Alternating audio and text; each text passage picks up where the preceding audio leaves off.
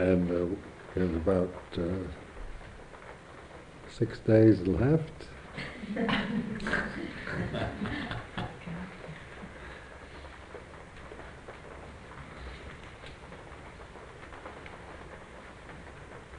So see this as the attitude of relaxing and loving kindness, soft, gentle attitudes that tend to they have a good effect on your mind. When it comes, a lot of times we can be very, like the work ethic, or you've got to get in there and strive and get it and achieve and attain. This is very strong with Western conditioning. And it was interesting in Thailand, where they don't have that. The northeast of Thailand, where I lived for 10 years, most of the monks were from the farms, peasant boys that only had 4 years of education. Some were illiterate. And they had a traditional Thai outlook, and the Thai attitude, the old style is called Mai Bin Rai, which means it doesn't matter, everything's okay. The Thai always say Mai Bin Rai, it's okay. And so Ajahn Chah, like some of these forest Ajahns in the northeast, they can speak in a pretty tough way, like kill your defilements, get in there and fight your kilesas, and then they have a kind of hard line approach, because this Mai Bin Rai approach tends to, and so you need something to kind of, push you a bit. So I mean, sometimes monks could just sit there and just watch the fly buzzing on the wall. But the Western conditioned mind is American and European, is very, and modern Thai. They have the same problem. They adopt a lot of our bad habits. Is a very, get it and go for it type of approach. And so, just learning how the language you use does affect how you see life. I mean, we've got this ability to think and use words and concepts, and they do affect how we see things and how we experience life. So if we think in tough ways, then we see life in that way. If we think in Mai Bin Rai ways, and it doesn't matter and anything's all right, then that's how we tend to, that affects our consciousness in a different way. Also, the American conditioning is one of emphasis on me as an individual. So there's this me, I have my rights, I'm an individual, I'm a separate, free individual personality, and I have my rights. And this is how I was brought up anyway. There wasn't strong identity with the family.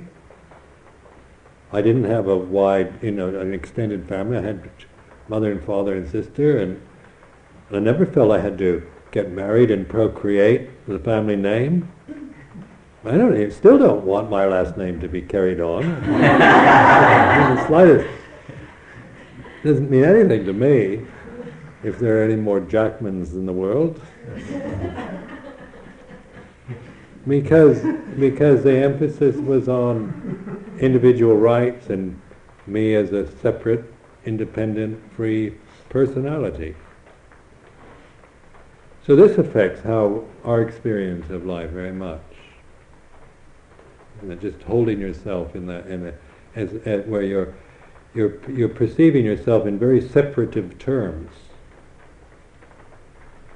And in Thailand, say in the farms, the northeast peasants, they see themselves much more in belonging to society and identity with family, village, and Thailand itself. So you have a kind of wider, you have your self is integrated in part of something, where, say, for me, I didn't feel part of anything. I was always a bit of an oddball. I always felt alienated and separate anyway, even when I was living in the States. I mean, the sense of feeling alienated, separate, individual, and that was does create an attitude and a feeling of life. One thing I found as I got into in the 30s, there was a feeling of real alienation, of being very isolated, lonely, and a lot of loneliness. Suffered a lot from feeling lonely. And it wasn't because I didn't have any friends. I had lots of friends, but there was no feeling of belonging to anything, or being part of anything, or being integrated. The whole emphasis was on me. Me, me, me. And as you get older, that is a pretty lonely perception to have.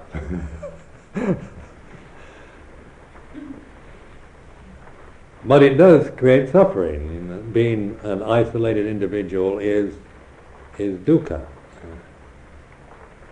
It's not having rights and freedom and all that has a good side, and I appreciate that. I could do pretty much what I wanted. My parents, they didn't want me to be a Buddhist monk, but they had no right to say so. I'm a free individual. They told me that. They said, when you ordain, you're supposed to get permission from your parents. And I said, why? It's my life, and I can do what I want.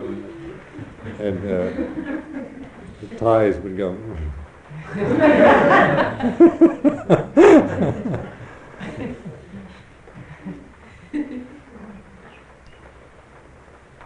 My mother and father don't like it. Tough luck. And then my parents, of course, they said, well, you're old enough to decide for yourself.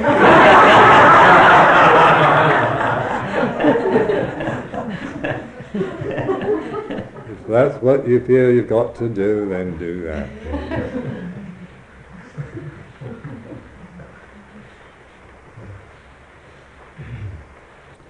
So that's why it's to listen to the sense of yourself. Not to be critical of it, but just to get to be the listener to what self really is, and how it affects, what you tend to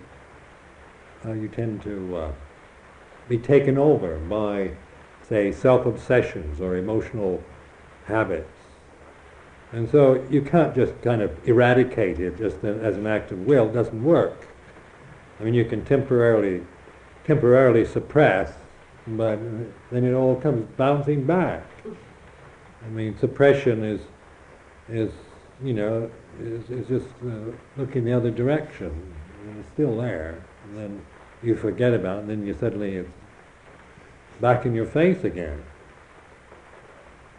So it's not a matter of just running away or getting rid of, or just willfully rejecting anything, but really understanding.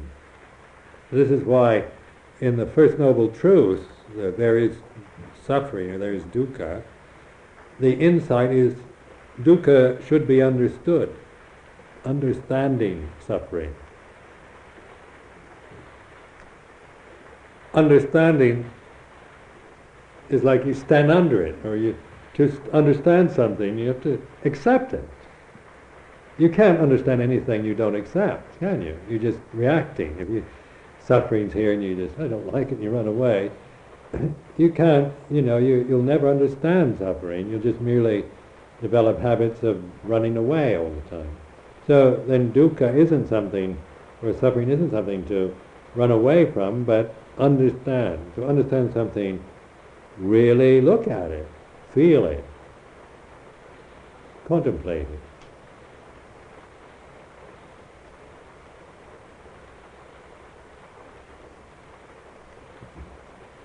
So this is why it's going against, say, the worldly values, which is to get rid of what you don't like and try to get as much of what you like as you can.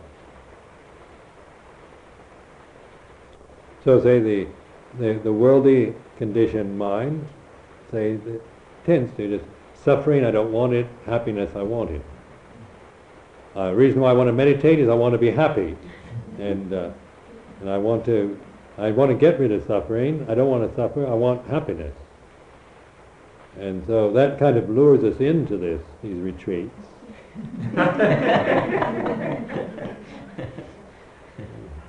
Promising nirvana, the highest happiness. I want that. The highest happiness, I want it.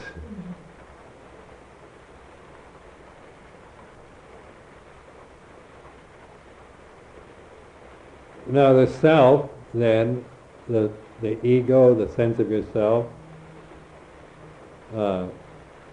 contemplate it, not just think that you shouldn't have an ego, or that the sense of yourself that you have is something wrong with it, or just be, take sometimes idealistically think, I should get rid of my ego. But that's not it. You don't get rid of it. But understand it.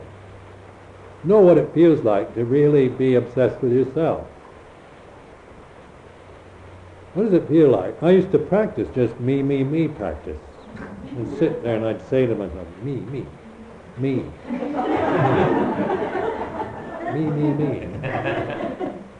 What I want. I don't like this, I don't like that, if you want to know what I think. And I'd say all these very selfish things, and I'd feel it. I'd really try to bring in the sense of me, and try and just to really feel this obsession with myself as a personality.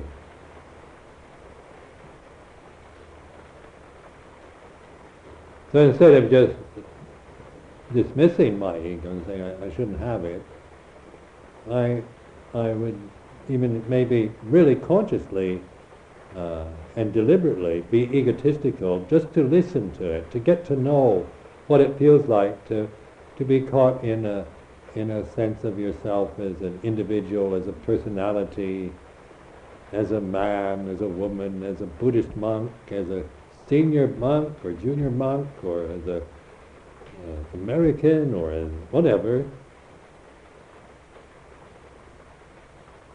as somebody that's lovable or somebody that is unlovable, whatever, just to see that how we create that sense of ourselves. And a lot of it's just habit, just the kind of, it starts building up. I think I trace a lot of my emotional identities when I was a teenager. And I've talked to many people about this, many of the monks and nuns, about where you get your precedent for your ego, I think around 15 or so. Because it's interesting how that particular age, that kind of teenage, how the sense of your self-worth, and that seems to, and this is just a reflection, I'm not telling you, I just contemplate this, it might not be true for you, but how the sense of your self-worth seems to, I could trace it back to that. I could see also, say, relationships, say, with women, oftentimes emotionally seem to not go beyond that age for me.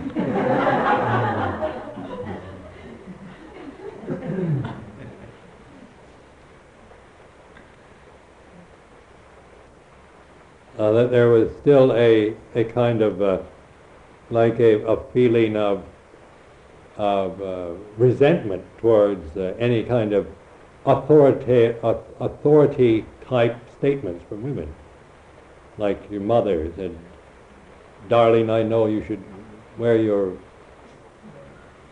rubbers," or something like that.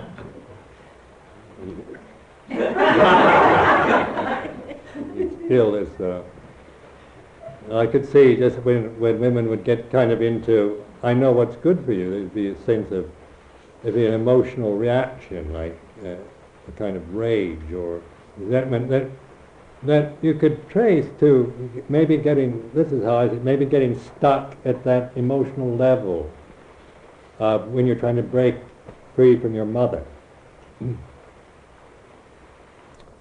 And there was nothing, there didn't seem to be much, say, emotional development beyond that. There was intellectual development and physical development, but it's interesting to just observe, because you're listening to what's going on inside you, and you can see yourself getting all kind of outraged over silly little things, and you don't know why you feel so angry over something so innocent or minor or trivial. And so emotions are like that, aren't they? They're, when going through university and trying to conceive myself as a kind of intelligent, rational, reasonable adult male. That's the image, one wants to have. Say, I'm an reasonably intelligent adult male, reasonable and fair, fairly good-natured.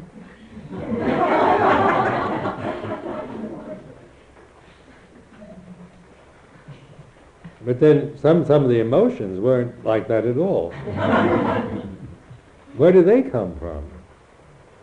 And so this emotional, I think the later generations, my generation was pretty repressed emotionally, but during the 60s when I was a monk, I think you were all involved with expressing emotions and all the soft male or the, what is it, the snags.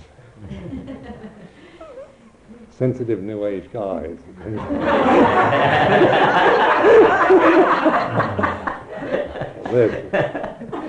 This came while I was a monk. I didn't get in on this.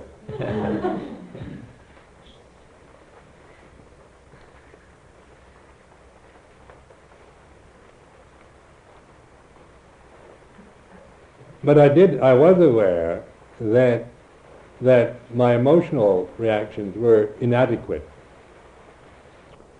to, that there's something hadn't grown up in me on that level.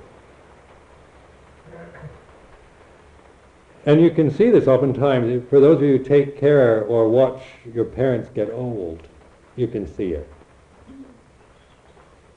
For example, my father was a very, was a very reasonable person, very confident in worldly matters, seemingly a very strong, competent, adult, reasonable man. But when he got old, and things fell apart for him, where he couldn't operate in the world anymore in the same style, and he started pouting, throwing temper tantrums, crying a lot. It was rather shocking, because your image of your father is this, I've got everything under control figure, and then suddenly he's throwing tantrums, or pouting, or like a little child, or crying, or feeling sorry for himself. And so this understanding how the mind works, you see, we have to go through this no matter what. I mean, before we die, it seems like life insists that we, are humbled, and that we have to work through this stuff some way or another. And so meditation is, for me, a very skillful way to do that. In order to bring up these unresolved feelings and emotional habits that we have. Now, one thing I found it a certain monastic style I like very much, where, say in Thailand, for example, you lived, you were encouraged to kind of go off and live alone, or kind of have your own practice. You didn't have to deal with, like the Thai nuns were always so very separate, and you weren't even supposed to speak to them. So that after 10 years, I never knew one of them by name. They all knew who I was, but I didn't. And then in the culture is a Buddhist culture, so you have the women all have a certain social sense and an etiquette that's appropriate to that style. So the relationships, say, with women was always rather in a very formal and distant way. So they didn't bring up these kind of strong feelings so much in Thailand. In Thailand, say, what the feelings I had to deal with were around authority, living within hierarchical male organizations, like Bhikkhu Sangha, where you had to, be under somebody else, where you had your duties as a junior monk to senior monk, or senior monk to junior monk. And of course that's difficult for Americans. Authority is a difficult one, because we're egalitarian. We're brought up to think we're all the same, all the time, every moment. And that hierarchies are bad, and authority is wrong, and we have these ideals that we should all share and cooperate, and we're all equal, and we're all the same. But emotionally, we're not like that at all. That's an idea in the head. But in life, often I found myself very threatened by those above me. I didn't know how to relate to seniority, and only through either being very critical of it, or suspecting, and resisting it, or trying to make it all the same.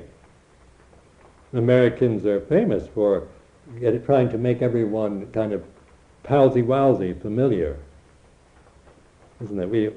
In England, you get more of a sense of hierarchy or class structure, so they tend to, the British system has a kind of acceptance of hierarchy, but American ones, we try to get into a very familiar friendliness almost immediately, that sometimes drives the English up to the walls. We want to get onto kind of nicknames and pals, right? For me, you tell somebody your life history in the first 5 minutes and about all your sexual problems.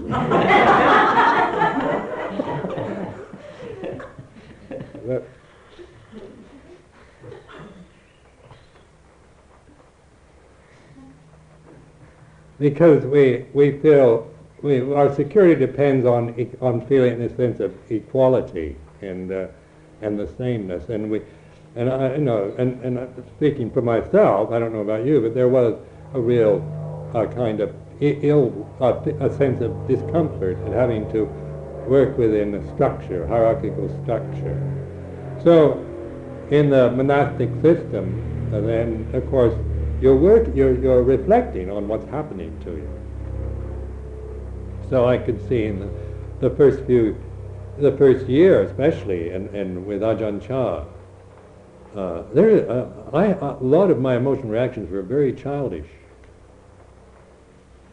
Like, I just sometimes sit and fume and say, resist conforming to the structure.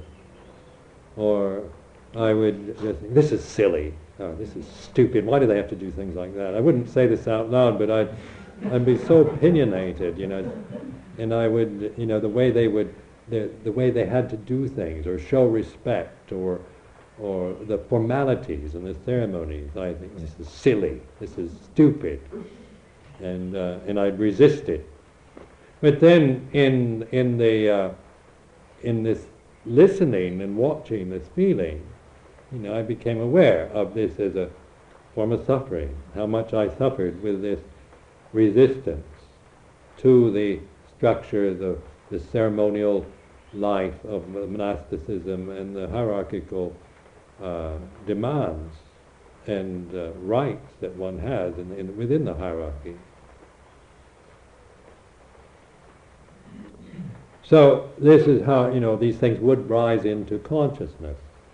So I deliberately chose a strict monastery because I wanted that kind of experience. I knew inside myself that I needed, if I was going to spiritually develop, I needed to learn how to submit, how to bend, how to obey, how to serve somebody else, because I didn't know how to do that. And I couldn't do it very well until I became a monk. So I put myself in a situation with a teacher like Ajahn Chah, just deliberately to learn how to serve somebody else and obey somebody above me. Then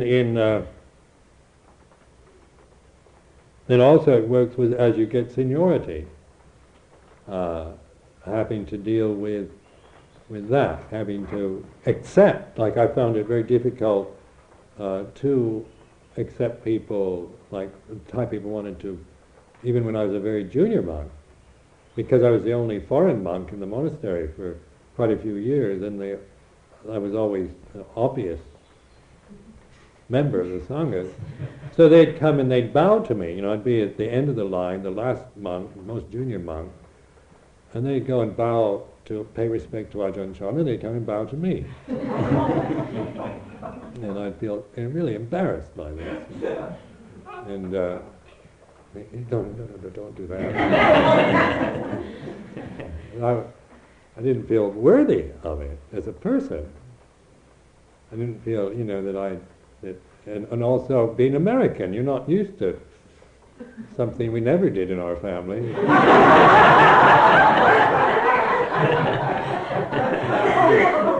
You just want to say, no, don't do that. But then reflecting on it, Luang Por Chah used to say, they're not bowing to you as a person, they're bowing to what you represent. It's not you as a personality, but what you represent to them. They're saying they respect what you're trying to do. And as a foreigner living becoming a Buddhist monk.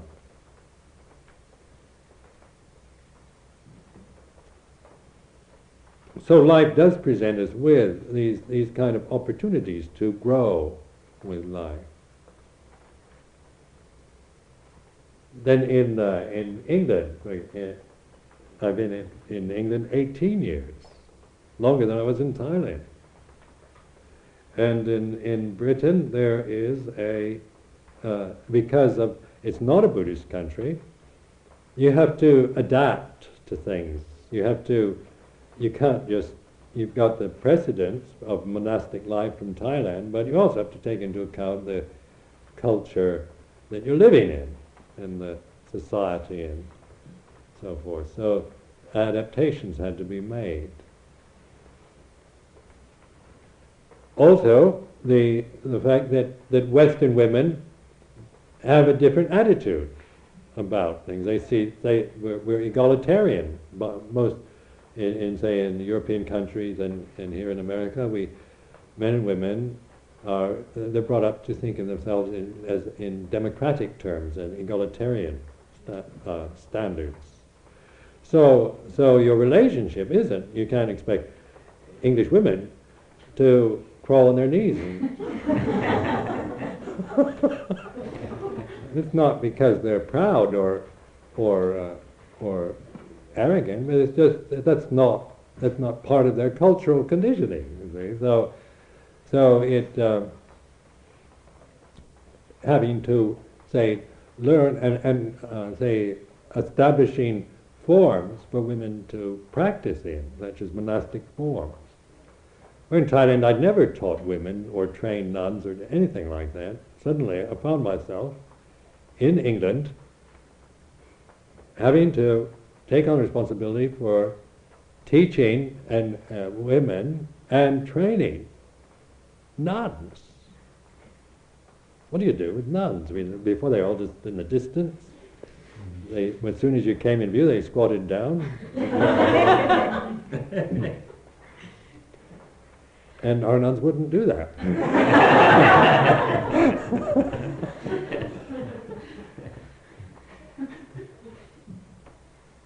So this also brings up certain emotions, and so this you're also developing an awareness around what that does to the responsibilities and the experiences that you have to adapt to. Because once you get used to a system, then you feel comfortable in it. So by the time I left Thailand, I was comfortable within the Thai social structures and hierarchical structures. Had found, I'd become used to it, and it was a comfortable way to live for me. It wasn't, by that time I'd learned how to work within their system and adapt my behavior to their way. So then in England it was a different society, different expectation, different situation. So that makes you feel very insecure. Now what do you do with insecurity like that? If you come out of a strict tradition, a very traditional system in Thailand, and the forest tradition in Thailand is a very conservative tradition, and very strict in its training, and then and highly regarded in Thailand. It's highly respected. And then you find yourself in, say, a country like England, where people kind of jeer at you. I think you're really very on the freak fringe. You're a marginal person. Where in Thailand, I was in the tops. The Bhikkhu Sangha there is, even the king pays respect to the Bhikkhu. So I mean, even as a foreigner, you were kind of getting into Thai society at its best. Then people, they see you, they go like this, and wherever you went, and people were very generous and very respectful. And I like that. I like to be respected.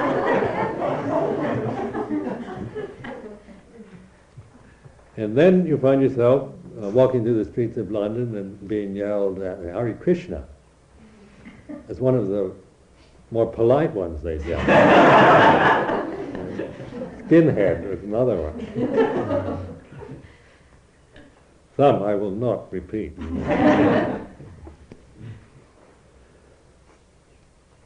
So this also has an effect on your mind. To be jeered at, made fun of, and despised. But the practice is the same, isn't it? It's not like this is an obstruction to spiritual development. In fact, I found it helpful in many ways, because being kind of held up and exalted, you get a kind of arrogance. You kind of expect it. You expect people to respect you. But in England, I wasn't expecting anyone to do it. So this is just, taking a practice that is based on mindfulness and observing the emotional reactions you have to life, and being able to use that in whatever place you happen to be, whatever happening. And so that's why in the practice itself, to develop a trust in the practice alone, and once you get a feeling for the way to practice, then you can practice with whatever life presents you, whatever trials and tribulations you have to experience.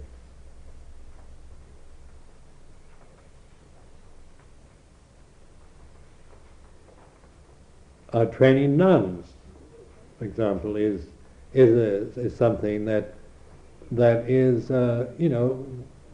since one had never done this, and also emotionally kind of stuck at age 15 in regards to women, then this would bring up these kind of emotions.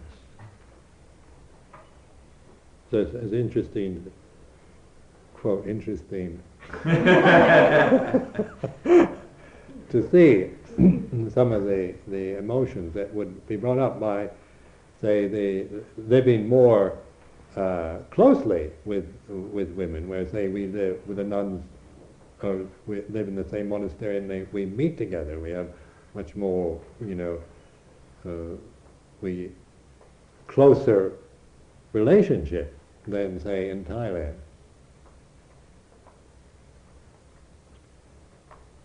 And so noticing what this would do to the mind.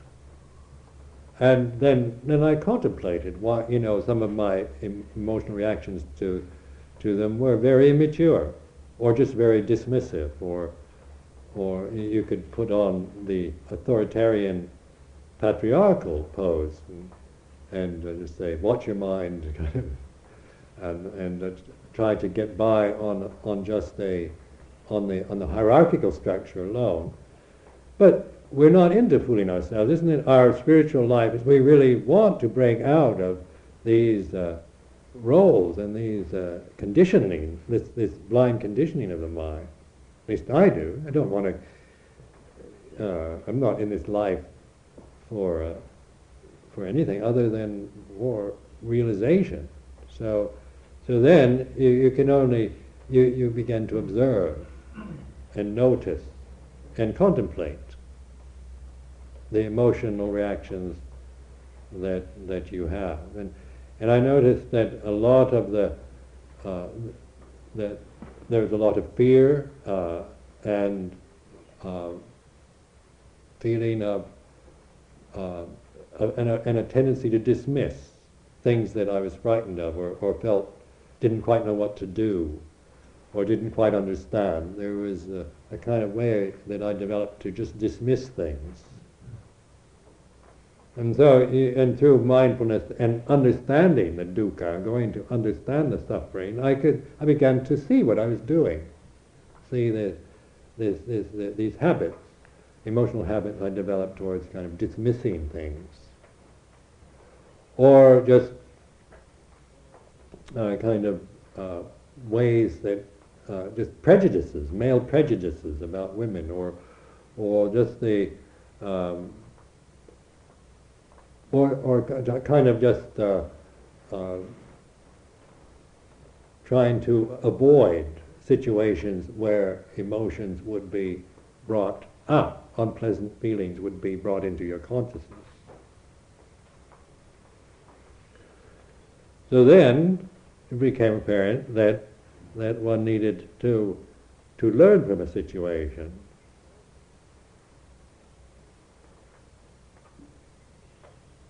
So, in the past year or so, I've encouraged the nuns to tell me exactly what they think of me.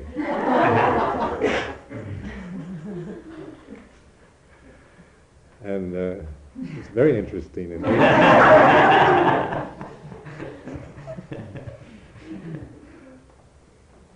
But it also is because you're encouraging them to be on, not to, you're not doing this as just a gesture of a selfish gesture, or to say, trying to intimidate them to say what you would like to hear, but you're encouraging an honesty and an openness, so that then they could say how they really felt. And this was also, you feel, because some of the things they would say were very hurtful, in terms of they hurt to hear them. So I mean, they could say things that they wouldn't have said, and being nice people and good people in themselves, they wouldn't feel they could talk openly about certain things, especially about the relationship with me or with the monks. And so then trying to encourage that openness, but do it in a way that I wouldn't defend. I wouldn't become defensive or blaming. I just listen, accepting, and feeling what they're saying. So then this would bring up a lot of emotional reactions in me, but by accepting and understanding and feeling those emotions, it was a way of resolving them. So it developed into a much more mature relationship with the nuns, because it wasn't, you could see that the relationship I had with the nuns was still, something wasn't clear yet. We call it, I think in America, dysfunctional.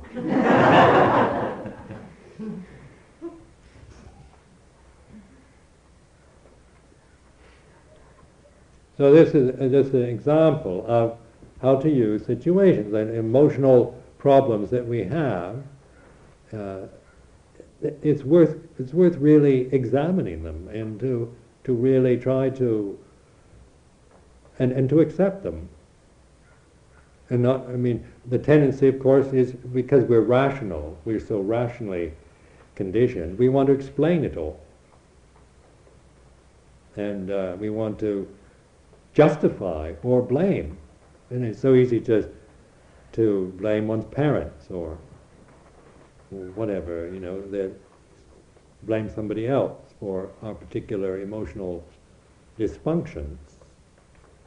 But that's not the point. It's not a matter of blaming or the fact, that's not really important to try to say it's somebody else's fault, but to just accept what you're feeling and to feel it.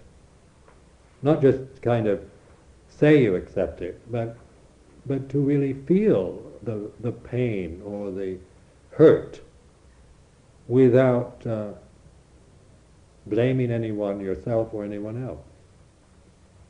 So this understanding of dukkha, like standing under, willing to feel pain, willing to feel despair or grief or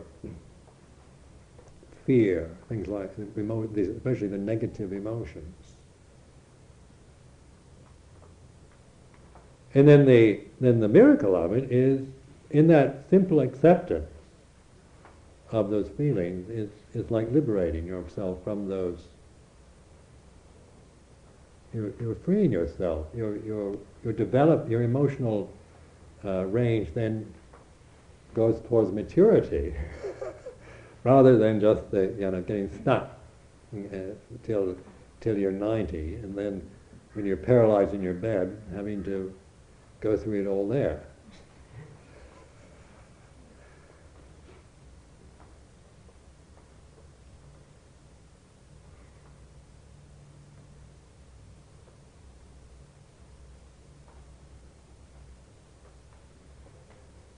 With conventions, we also have, it's like, say, working through the attachments and identities with the conventions we have. For example, Theravada Buddhism.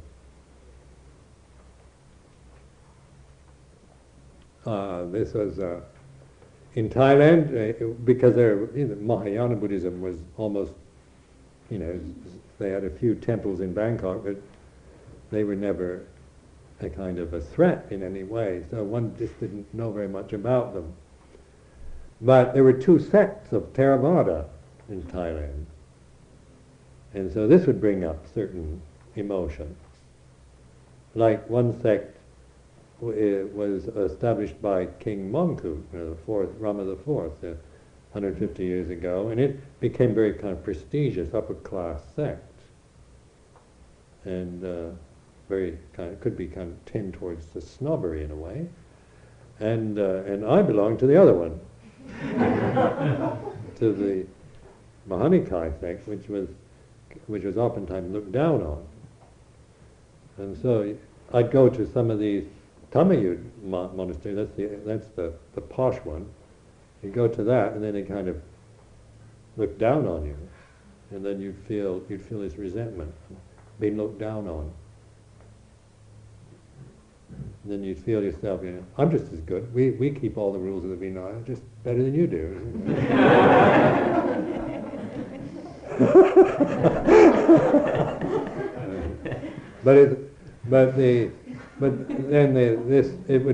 This whole sense of superiority, inferiority is something to understand. The sense of, how, we don't like to be looked down on, or despised, or considered inferior. So when we are in positions where that's happening, it's good we can use it. So then, say with Theravada and Mahayana. In Theravada, you get some die-hard Theravadins that really think Mahayana is not the Buddha's teaching, and they have strong views about Mahayana, and then in Mahayana you have the same about Theravada. So my interest in Buddhism started with Zen Buddhism. That's before I knew anything about Theravada. And in some of the Zen books, they talk about Theravada as if it's absolutely a waste of time, hasn't produced any enlightened beings since the Buddha, and just totally selfish. And so I had a jaundiced view of Theravada for years. I didn't know anything about it, but I'm reading Aldous Huxley and some of the Zen literature. You just thought was not even worth bothering with. Then I found myself in Thailand.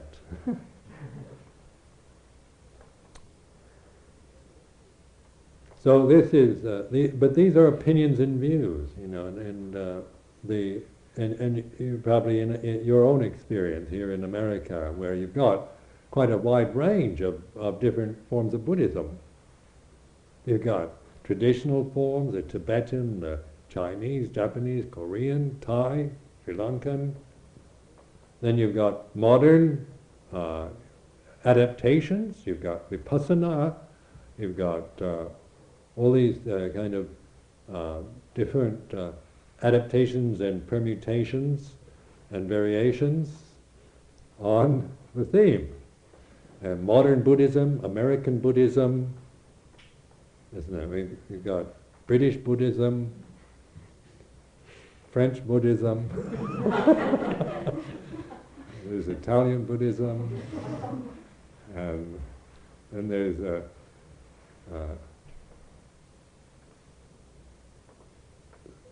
an individual teacher's version of Buddhism. So I mean, these are what in a country like this, you've got quite a range, a spectrum of styles and attitudes.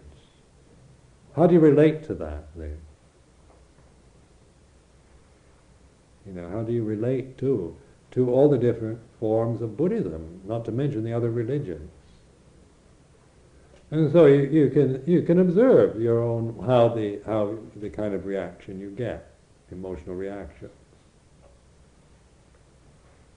When somebody says Theravada Buddhism is selfish and narrow-minded, what do you feel? Do you feel outraged, or do you feel, well, maybe it is? Maybe. Can you be intimidated and caught into doubt, or are you a kind of a loyalist? Theravada, right or wrong?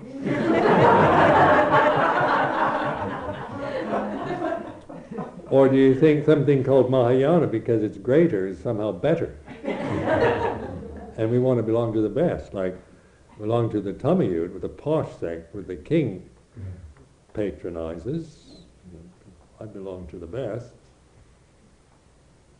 And there's also that, isn't there? Wanting to belong to the best. But that's another emotion we have, kind of sense of wanting to belong to the sure thing, the best that there is on offer. So, but these are feelings, human emotions that we experience. So, in understanding, say, we're not condemning these emotions. We're beginning to recognize them, because we're understanding. We're standing under them. We're noticing what they feel like.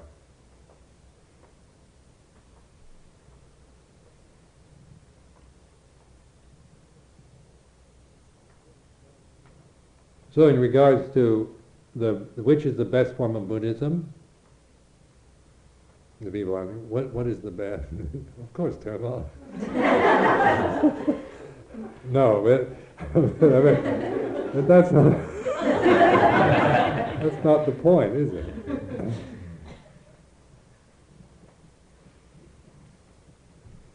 And if whatever's waking you up, then that's the best for you. And if you're just attaching to some form of Buddhism because you think it's better than some other form, then you're, and you don't investigate that, and you just believe it, then even if you have the best form, it's still not going to lead you to enlightenment, because of the grasping that's taking place.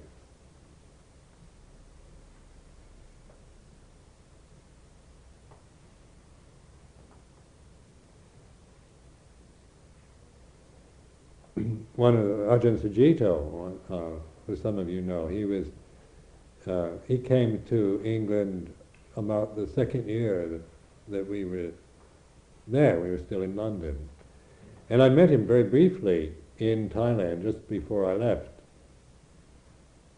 And then his father died that year, and he came back to England for his father's funeral.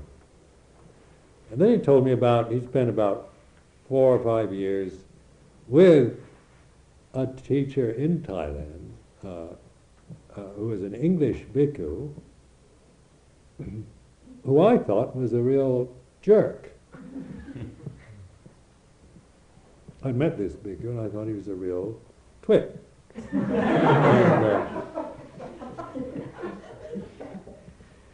And so I asked him, I asked Ajahn Sumedho, I said, how could you live as such a monk for 4 years, I think, 3 or 4 years? And Ajahn Sumedho said, well, he was teaching me Dhamma, and I was just so grateful that I stayed. And I said, were you aware of his... Ajahn Sumedho was pretty, he's not a fool, so he was aware of the deficiencies of this monk, wasn't blinded, or didn't think the monk was a highly evolved, enlightened being, but he had enough confidence in the monk to stay with him and learn. That impressed me a lot, because I just dismissed this monk. I'd met him about 3 times, and I just kind of dismissed him as, not worth bothering with. And what impressed me was Ajahn Sumedho's knowing he didn't have the best teacher in Thailand, but still willing to learn what this monk could teach. And then later the monk disrobed, and he committed suicide in the most horrible way in Thailand. He swallowed bleach and I think it took a long time to die. Imagine bleach kind of eating up your stomach, and died, and nobody quite understood why. 'Cause he hadn't really confided in anyone his anguish. But that's an example, say, of using what's available and learning, and how to appreciate and learn from Dhamma teachers without feeling that because they might not be the best or what you consider the best, that you can only learn from the Dalai Lama then. He's the best.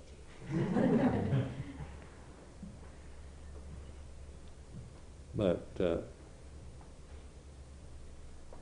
he has so many disciples.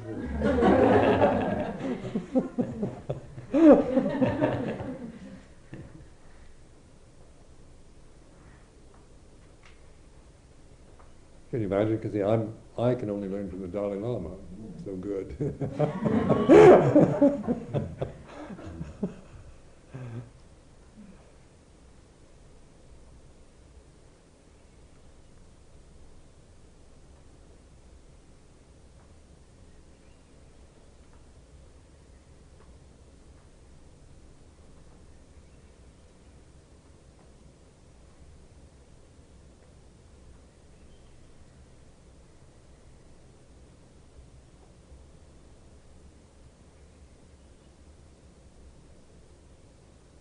Now, how do we get to see that conceit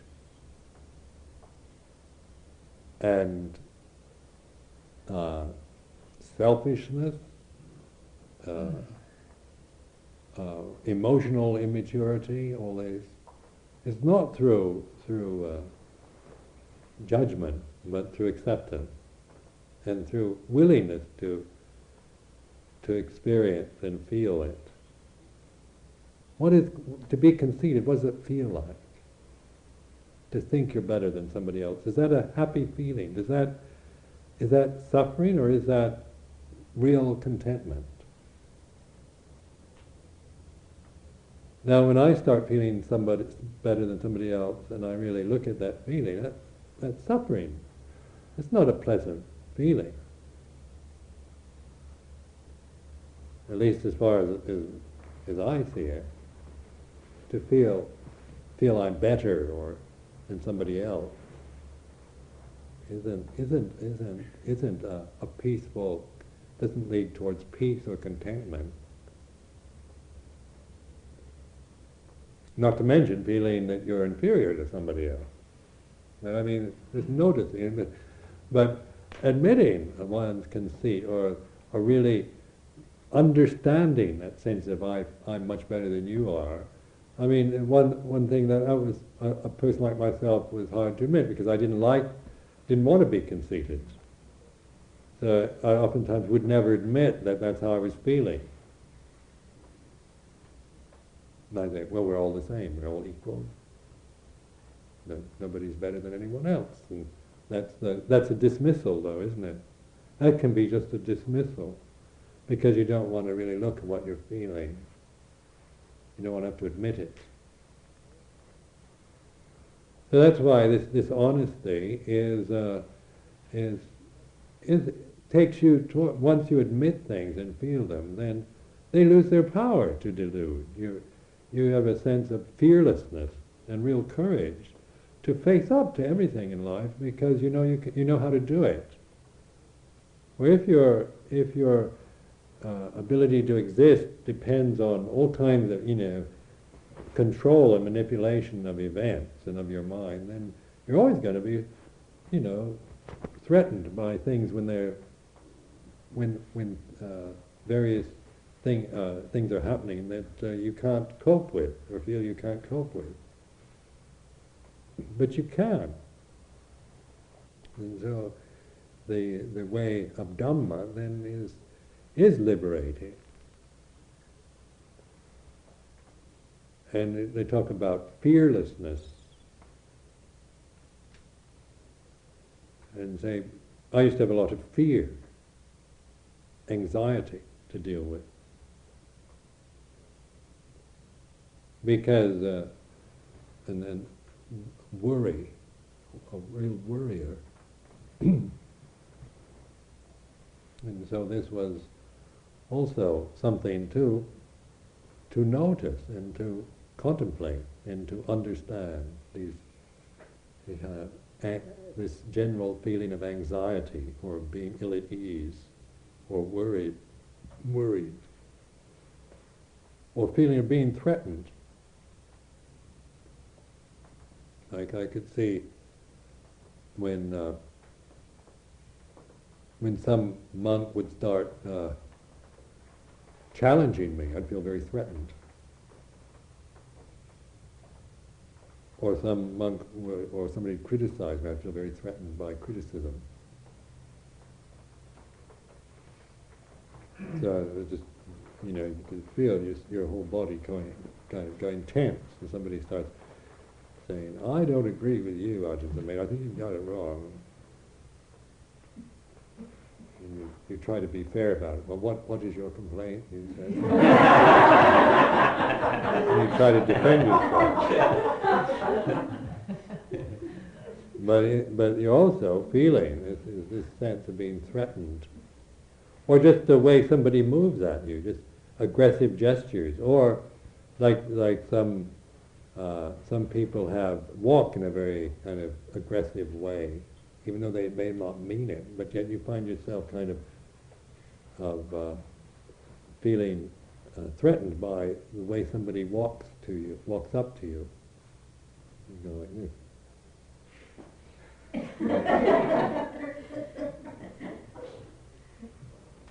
Now this is a sensitive state we're in.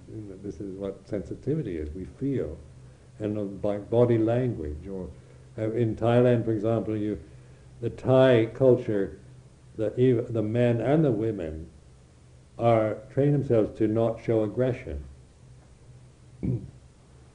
So it's always this kind of subdued quality, and very polite and gracious kind of movements.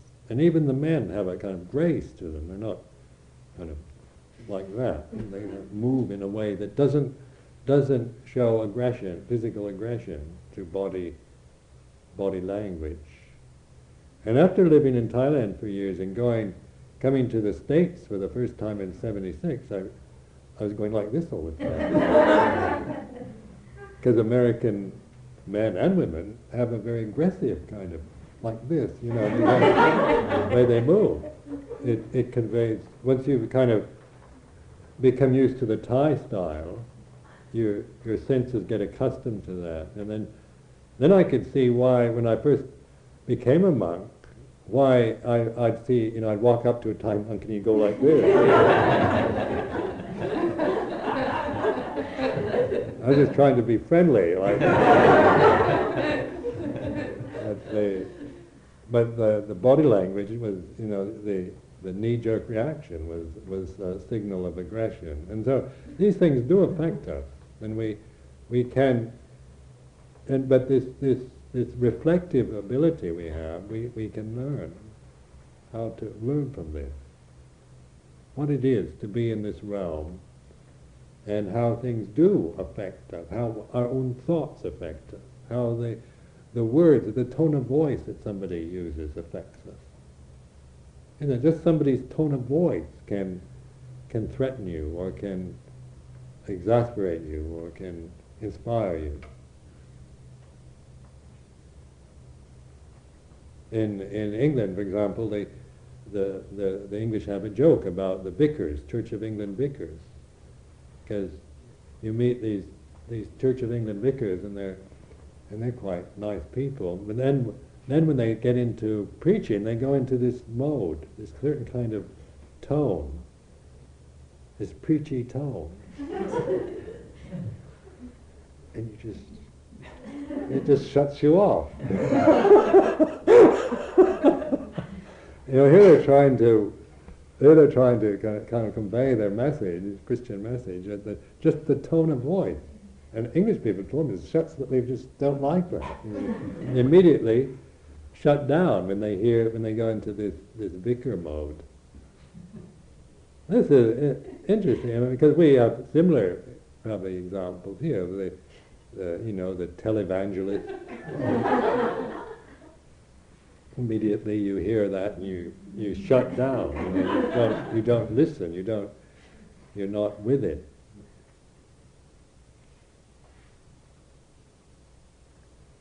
So that's enough. Any questions you'd like to ask?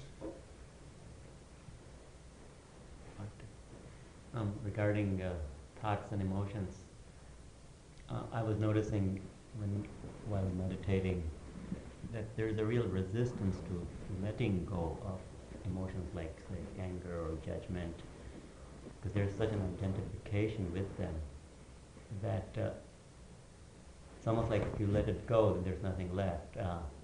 As an example, say, thoughts about some situation come to mind, and there's judgment, and I think, I got to hold on to this because there's a good argument to use when I get back there.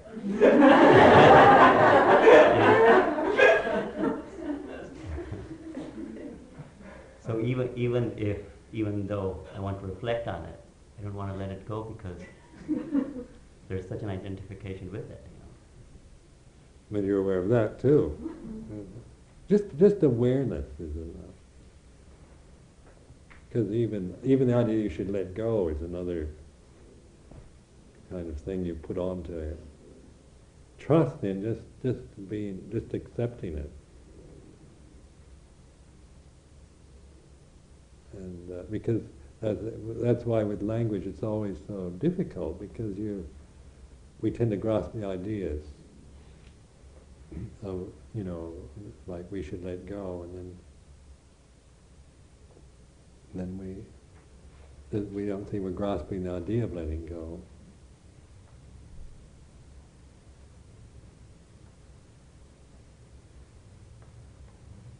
And also we can be very idealistic, in which we see we can understand the ideal very well, and then we see ourselves in terms of the ideal, which of course then we think, well, I'm very attached to this anger, or I've got a strong ego. That's why, even summarizing yourself is, I've got a big ego, or I'm this way or that way. Watch that need to identify yourself with anything, with even your criticisms.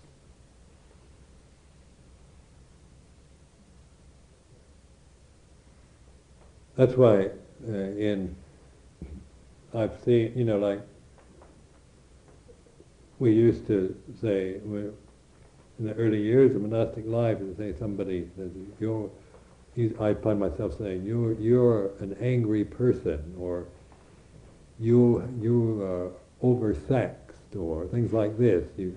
You're too lustful, or you've got you're neurotic, or making judgments on people like that. And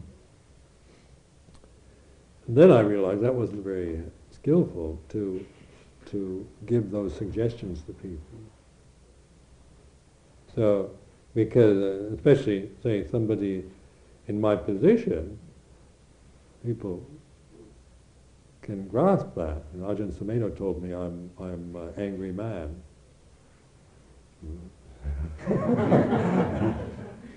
So that the important thing is like in the reflection on Dhamma is anatta. Whatever it is, it's not self.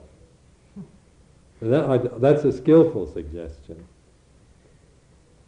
So anger, whatever. If you're experiencing anger, then there's anger, but it's also the suggestion is that it's not your anger; it's what it is, and it's anatta. That gets you a way of looking at it in which you're not just, once you say, I'm angry and I'm an angry person, then you've got the whole kind of logic and memories that come up to prove your case.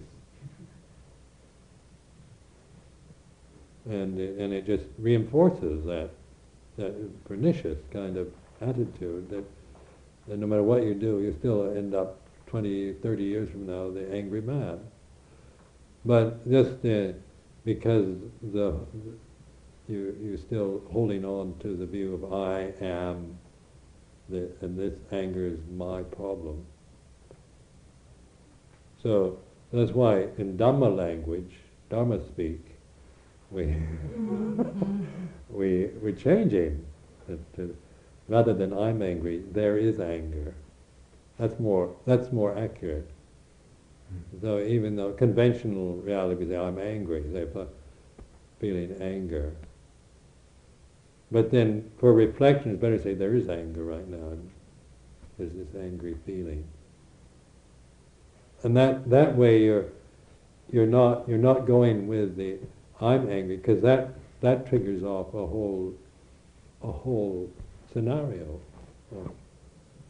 of memories and attitudes and assumptions. So that's why just the word I is a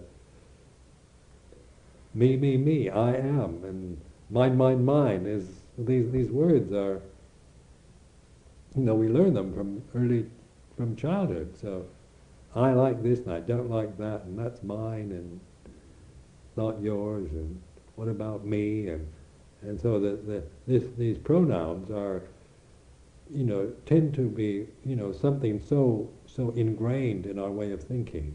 That's why with Dharma language you're training yourself to think in a more accurate way, the way it really is. So you're thinking in English, but you're developing a way of thought that is pointing to the way it is, rather than affirming the delusions that you already have. There is anger, there is lust, or there is greed, or there is delusion, and it feels like this. So it's an honest acceptance and admission of it, but it's put in a way that you're not reinforcing it as a personal identity with it.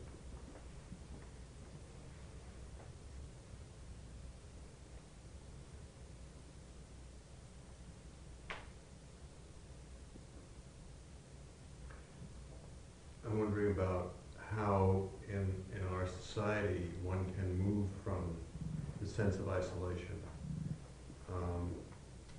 In my travels in Asia, my sense of a lot of the connectedness that exists, maybe beyond any kind of a level of thinking that someone really connected, is really based upon a sense of interdependence, actual interdependence in terms of life, that we don't have here. Everybody has their own car, their own phone, or their own. So it doesn't exist. We tend to coalesce around crisis, probably. That seems to be the main thing that we coalesce around, and then start to feel dependent. How, if you recognize the fact that to get by, most of us are pretty independent and there's a striving for a certain kind of independence. How do we overcome that? Because we don't have, interdependence, a mutual interdependence that they have socially and economically, in a certain way, fosters the need to be together. That isn't necessarily true here. Well, I think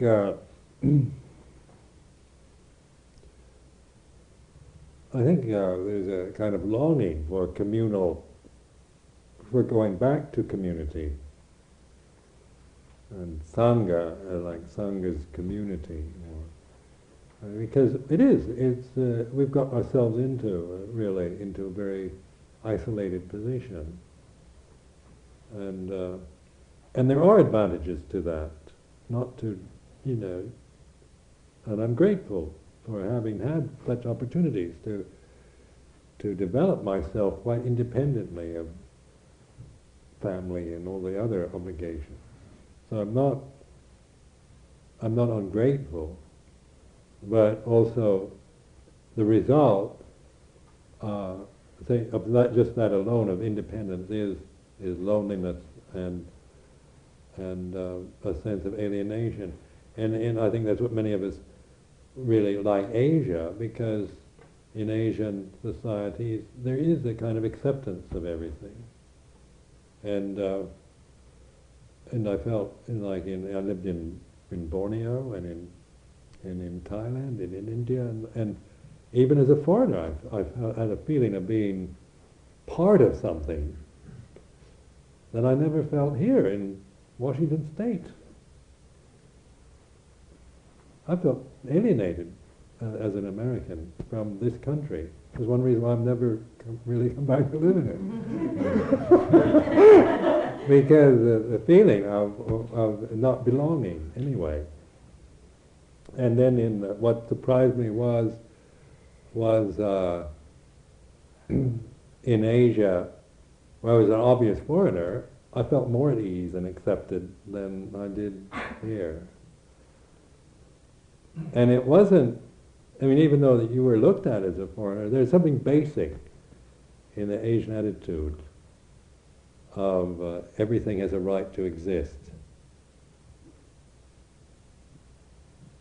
And then, so like in India you have, one can criticize India for its lack of social institutions to help the poor or whatnot, but still, if you notice, like in the beggars or the lepers, they still have a kind of right, they still feel they have a right to be.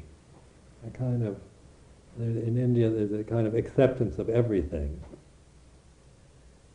Basic underlying acceptance that you don't have to prove you have a right to be, you just, because you're there, then you have a right to be here, to exist and to breathe.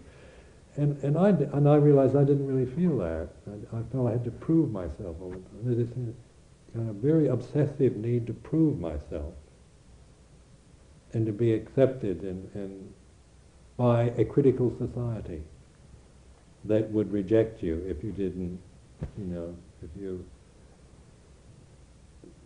who felt maybe you didn't have a right to exist if you didn't prove yourself, that you prove you did. Because we tend to put everything away, hide it, and not want to. We're in India, everything's out in the open. No attempt to disguise. And in Thailand, there's a emotional kind of warmth you get. And this was that you don't get, say, in England. So, and I noticed this a lot going back to Thailand and Ajahn Chah's funeral in '92. It was such a moving experience. It was a cremation ceremony, and suddenly I was just I felt this real openness to the Thai emotional warmth.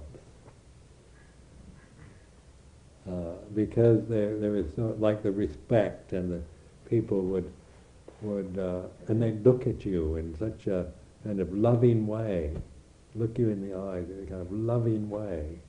Oftentimes there'd be tears in their eyes, things like this, and that used to embarrass me. When people get teary in front of me, embarrassed. I don't know how to relate to that. But then this time I really felt this joy of, could recognize the goodness of that, of the warmth, the emotional warmth that you receive in a country like Thailand. Then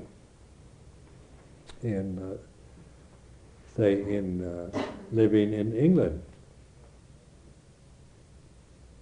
what I love about that country is that there's a real politeness and a real respect for your life there. They aren't very demanding on you. English people make very few demands on me anyway. And so you know, they give you a lot of space and they're very polite and they don't kind of expect a lot from you. So that it has a place to live. It's a rather nice society to live in because you don't have a lot of things coming at you all the time. Where in Thailand, as soon as I get to Thailand, then I mean all that emotional warmth can be quite demanding.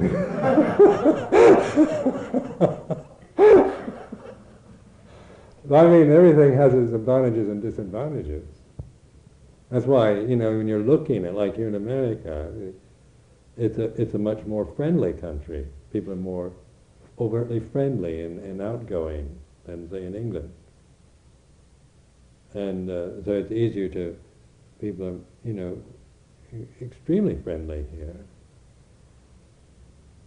And in England they're more kind of reserved. Not unfriendly, but they don't express the friendliness in such an overt way. And that also is a very nice feeling. But also, Americans can get too friendly. So I mean, you know, everything has a plus and minus, and that's where with mindfulness you can you know, you're reflecting, you're contemplating it, not making value judgments like Thailand's better than England or England's better than America, or that's silly. Or it's like Mahayana's better or inferior to Theravada. Those kind of absolute judgments are just quite unpleasant when you hear yourself making them, because you know that's not the way things are. Things aren't like that. Things aren't absolute and fixed. Things are changing, and everything has a good side and a not so good side. And I think now here you read books about coming to terms with the dark side or your shadow. And I was in the Gaia bookstore in Berkeley. And coming to terms with the shadow. They never talked like that 30 years ago in Berkeley.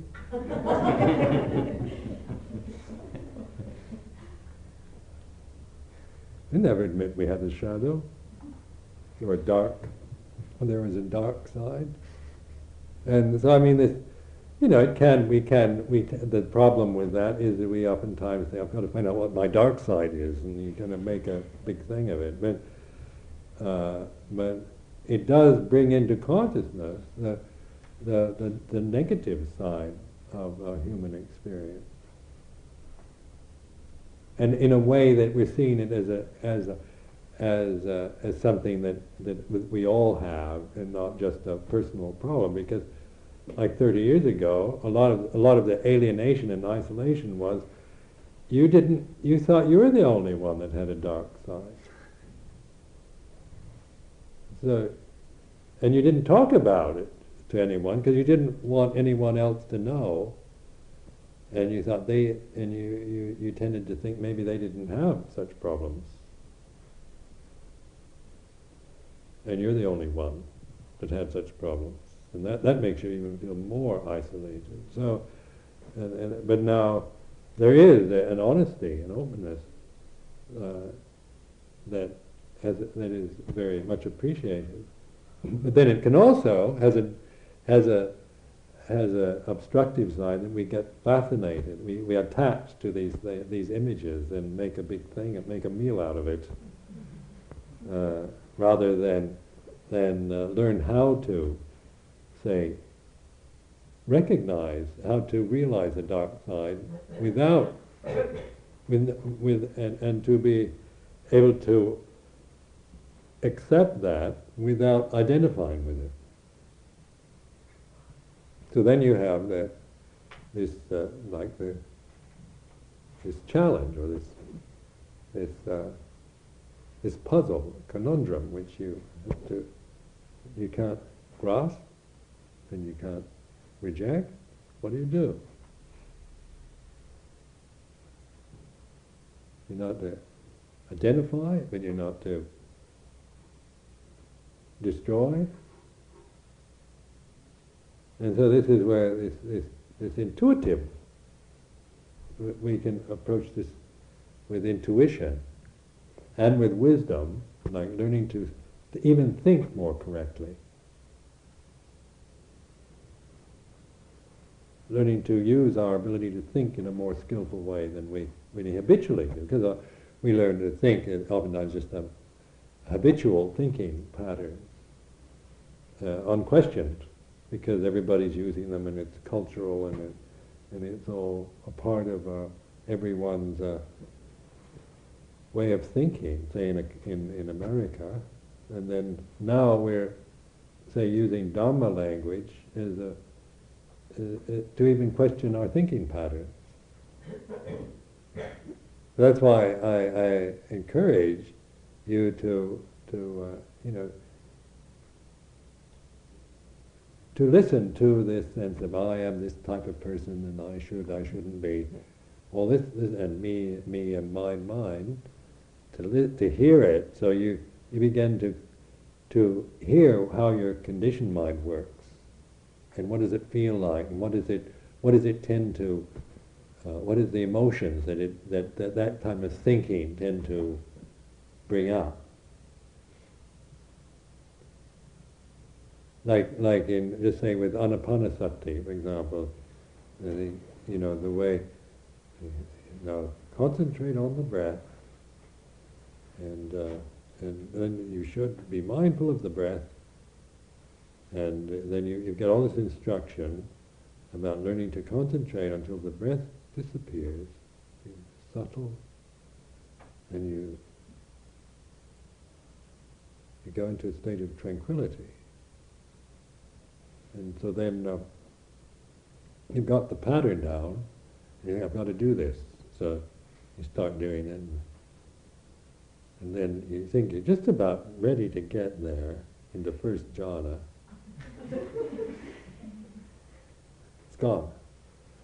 And then, I've lost it. You get caught in, I'm going to get it, and then I'm going to lose it, I've lost it, I can't do it. I can't practice like that, and it goes on into this kind of despairing sense of I can't do it. Because we still think in, we're not even, we're using just the habitual ways of thinking, even about meditation.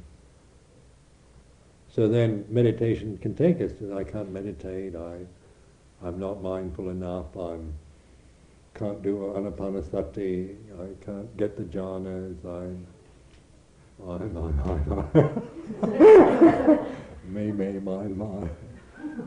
And it always, and then once you do, you suddenly realize you've got this really refined state to concentrate. And then the bell rings. And then you think, I've got the jhanas now, got it, that's it. I've really attained something. And then you come back the next day and because just whatever you think you get, you're going to lose it. Attainment and loss, they go together. I mean, that's why thinking in terms of I've attained this, then in the not distant future you're going to think, I've lost it. Because that's just the way it works. It's just if you get one, you get the other. And so that's why in successful people, you talk to people who've been very successful in the world, but they also have a great fear of failure. So they win the prize, get the money, and then they fear that they're going to be a failure in the future. I mean, you're a winner, you also get failure. And so, I mean, one comes with the other in terms of worldly values. So So that's why in Dhamma language, it's not a matter of success or failure. Whether you're a successful meditator or a failure, doesn't even matter. Even if you're a total failure as a meditator, that's still good Dhamma.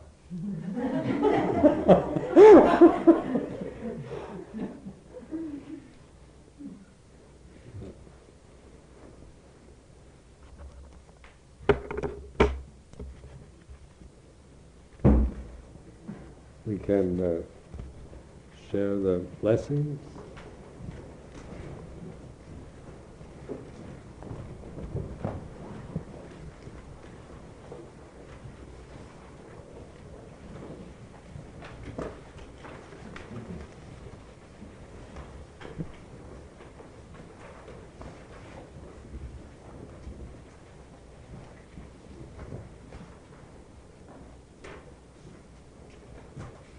Now let us chant the verses of sharing and aspiration.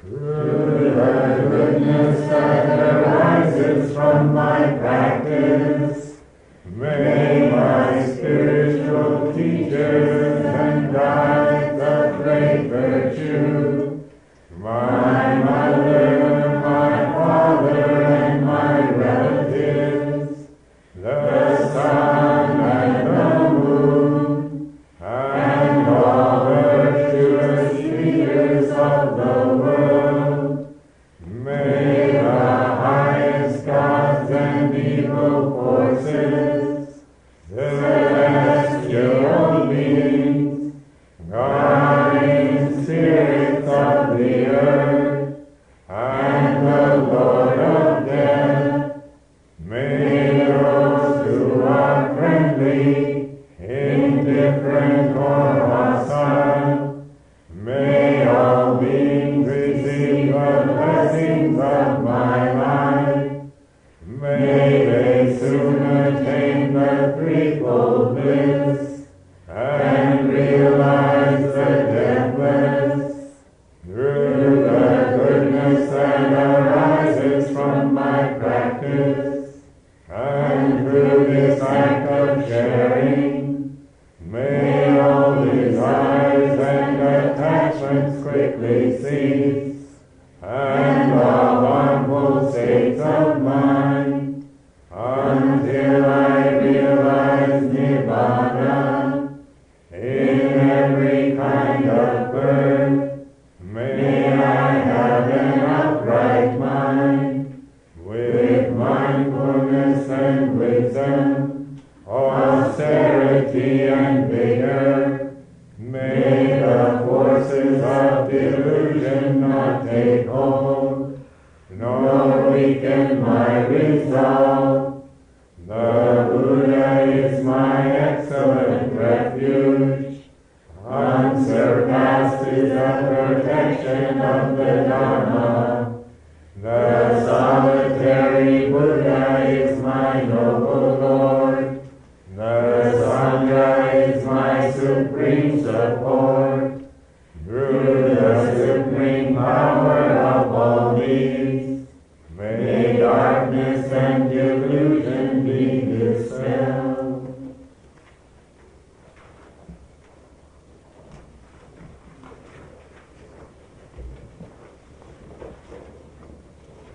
Arahant Samma Sambuddho Bhagava. Arahant Samma Sambuddho Bhagava. Buddhang Bhagava.